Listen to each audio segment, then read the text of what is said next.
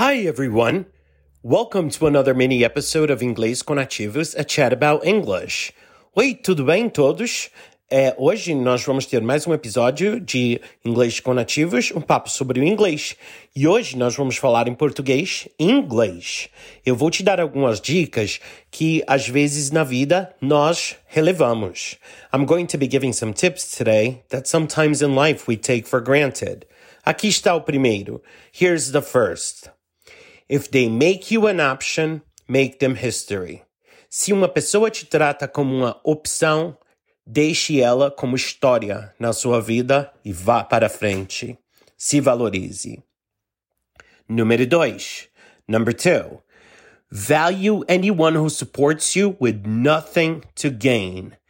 Dê valor às pessoas que te apoiam sem pedir nada em troca.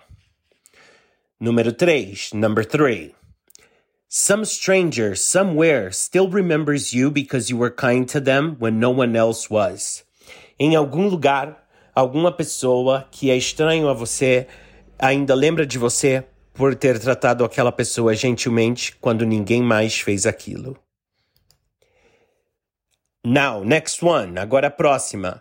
You can't start the next chapter of your life if you keep rereading the last one.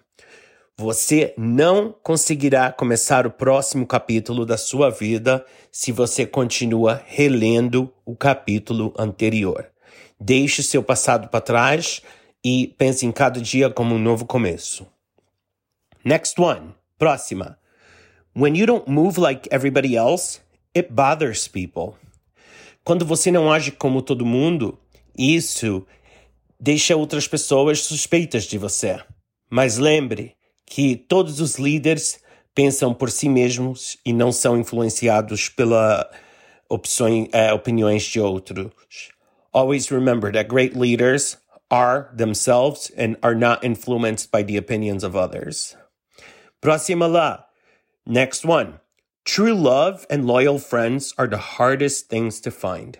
Amor verdadeiro e amigos leais são as coisas mais difíceis para encontrar na vida. Very true. Bem verdade. Próxima. Sometimes you just have to remove people without warning. We're getting too old to be explaining what they already know they're doing wrong. Às vezes, nós já estamos velhos demais para ficar dando avisos às pessoas e explicando a eles o que está acontecendo nas nossas vidas. Deixem essas pessoas para trás.